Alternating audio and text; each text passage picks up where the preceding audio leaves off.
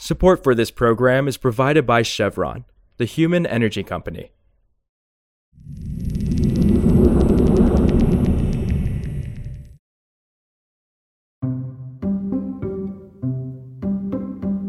This is Politico Energy. I'm Josh Siegel.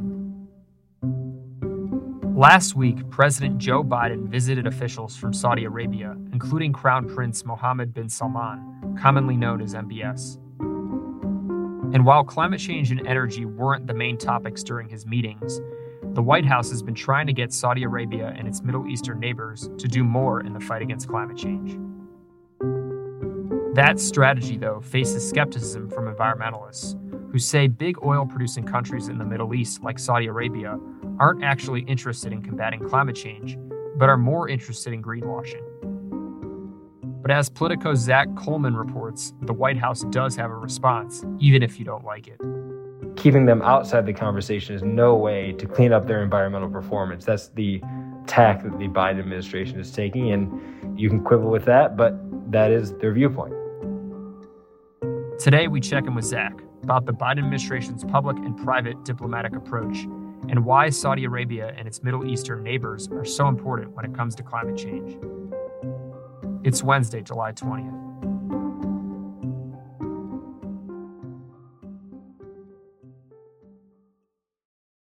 So, Zach, President Joe Biden just finished up his visit to Saudi Arabia last week. We know that the White House has been trying to get Saudi Arabia to join the fight against climate change. You've done some really interesting reporting on that. So what's the strategy there?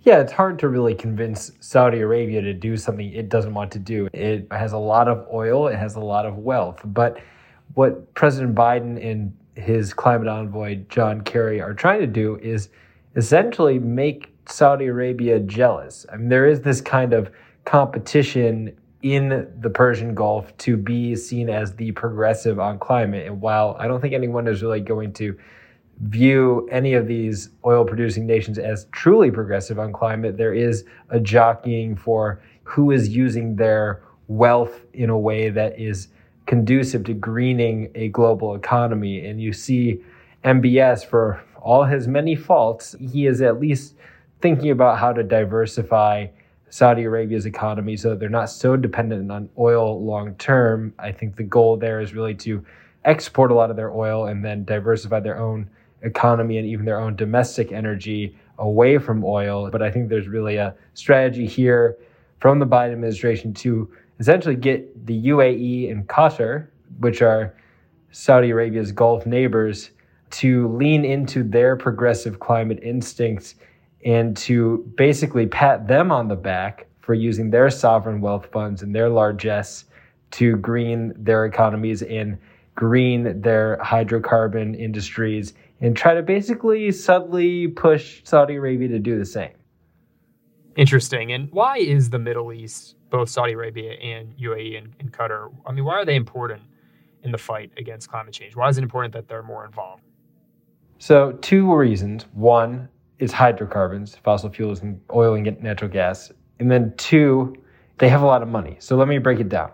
On the first, oil and gas. I mean, Qatar is now going to be one of the biggest suppliers of natural gas in the world for a long time. I mean, you look at Europe, their strategy to this point had been, let's get gas from Qatar and from Russia. Now, Europe is not going to be getting gas from Russia. So you've seen Qatar ink a bunch of deals with a lot of major oil producers like Exxon and Conoco to expand LNG. So if they're going to continue to produce gas, then you want them to produce it in the cleanest way possible. So there's a lot of interest there in carbon capture, in clean hydrogen. Same goes for UAE. I mean, they're going to be a major oil and gas producer for years to come. And Saudi Arabia, the same. They have made it very clear they want to be the last people on this planet pumping oil because that is what their economy rolls on right now. And to do that in a increasingly green world, they're going to have to invest in technologies that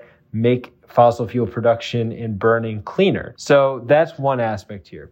The other aspect is money. They have a lot of it in these countries, and a lot of it comes from that oil and gas production. But the sovereign wealth funds that these countries have access to that can be used to finance green technology, finance loans, finance any number of projects that can then earn a return for those wealth funds. John Kerry is trying to get those countries to use it for these clean transitions, because we know that public money alone is not going to do the job, but we certainly need more of it in play right now. And to this point, Saudi Arabia, Qatar, and the UAE have thought of themselves as the potential recipients of climate finance because they are viewed as a developing country in this kind of old developed versus developing construct that the UNFCCC, the United Nations Framework on Climate Change, has put out there. And we need to shift to a different paradigm. There's just too much money that needs to go into the climate change and green energy transition. And there's a lot of money that these Gulf countries have that they could bring to bear.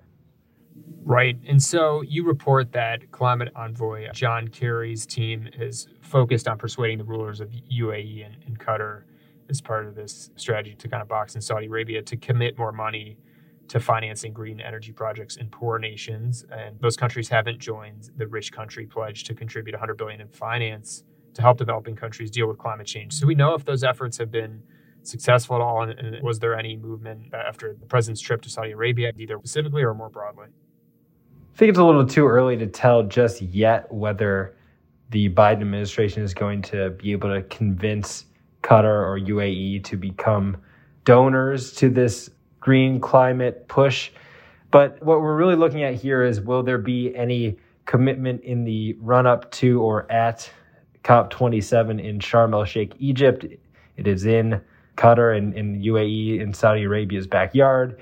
UAE does host COP28 in 2023. So there is a play towards the UAE saying you face reputational risk by not providing finance, and you should really consider that. So whether it comes before 2023 or not is a question. There's also a post-2025 finance goal that a lot of rich nations are starting to work on now and trying to get together. So maybe UAE and Qatar become part of that post-2025 target and become contributors to that target. We'll have to wait and see, though.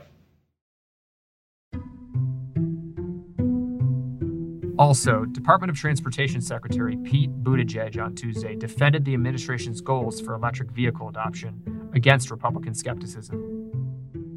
At a House transportation hearing, Representative Tom Massey of Kentucky and Buttigieg disagreed about whether the electric grid would be ready fast enough as electric vehicle use expands rapidly. For context, President Joe Biden has set goals of 50% of new vehicle sales being electric by 2030, and that the entire federal government fleet becomes electric by 2035. Those goals will require major upgrades to the electric grid.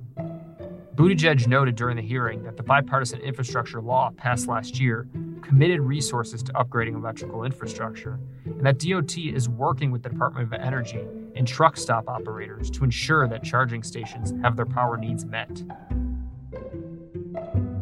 For more news on energy and the environment, subscribe to our newsletter at politico.com/morningenergy. Some of the music in today's show was composed by the mysterious Breakmaster Cylinder. I'm Josh Siegel, and we'll see you back tomorrow. Did you know that Chevron is exploring ways to expand their hydrogen fuel production to help make heavy-duty transport lower carbon? Find out more at chevron.co/hydrogen fuel.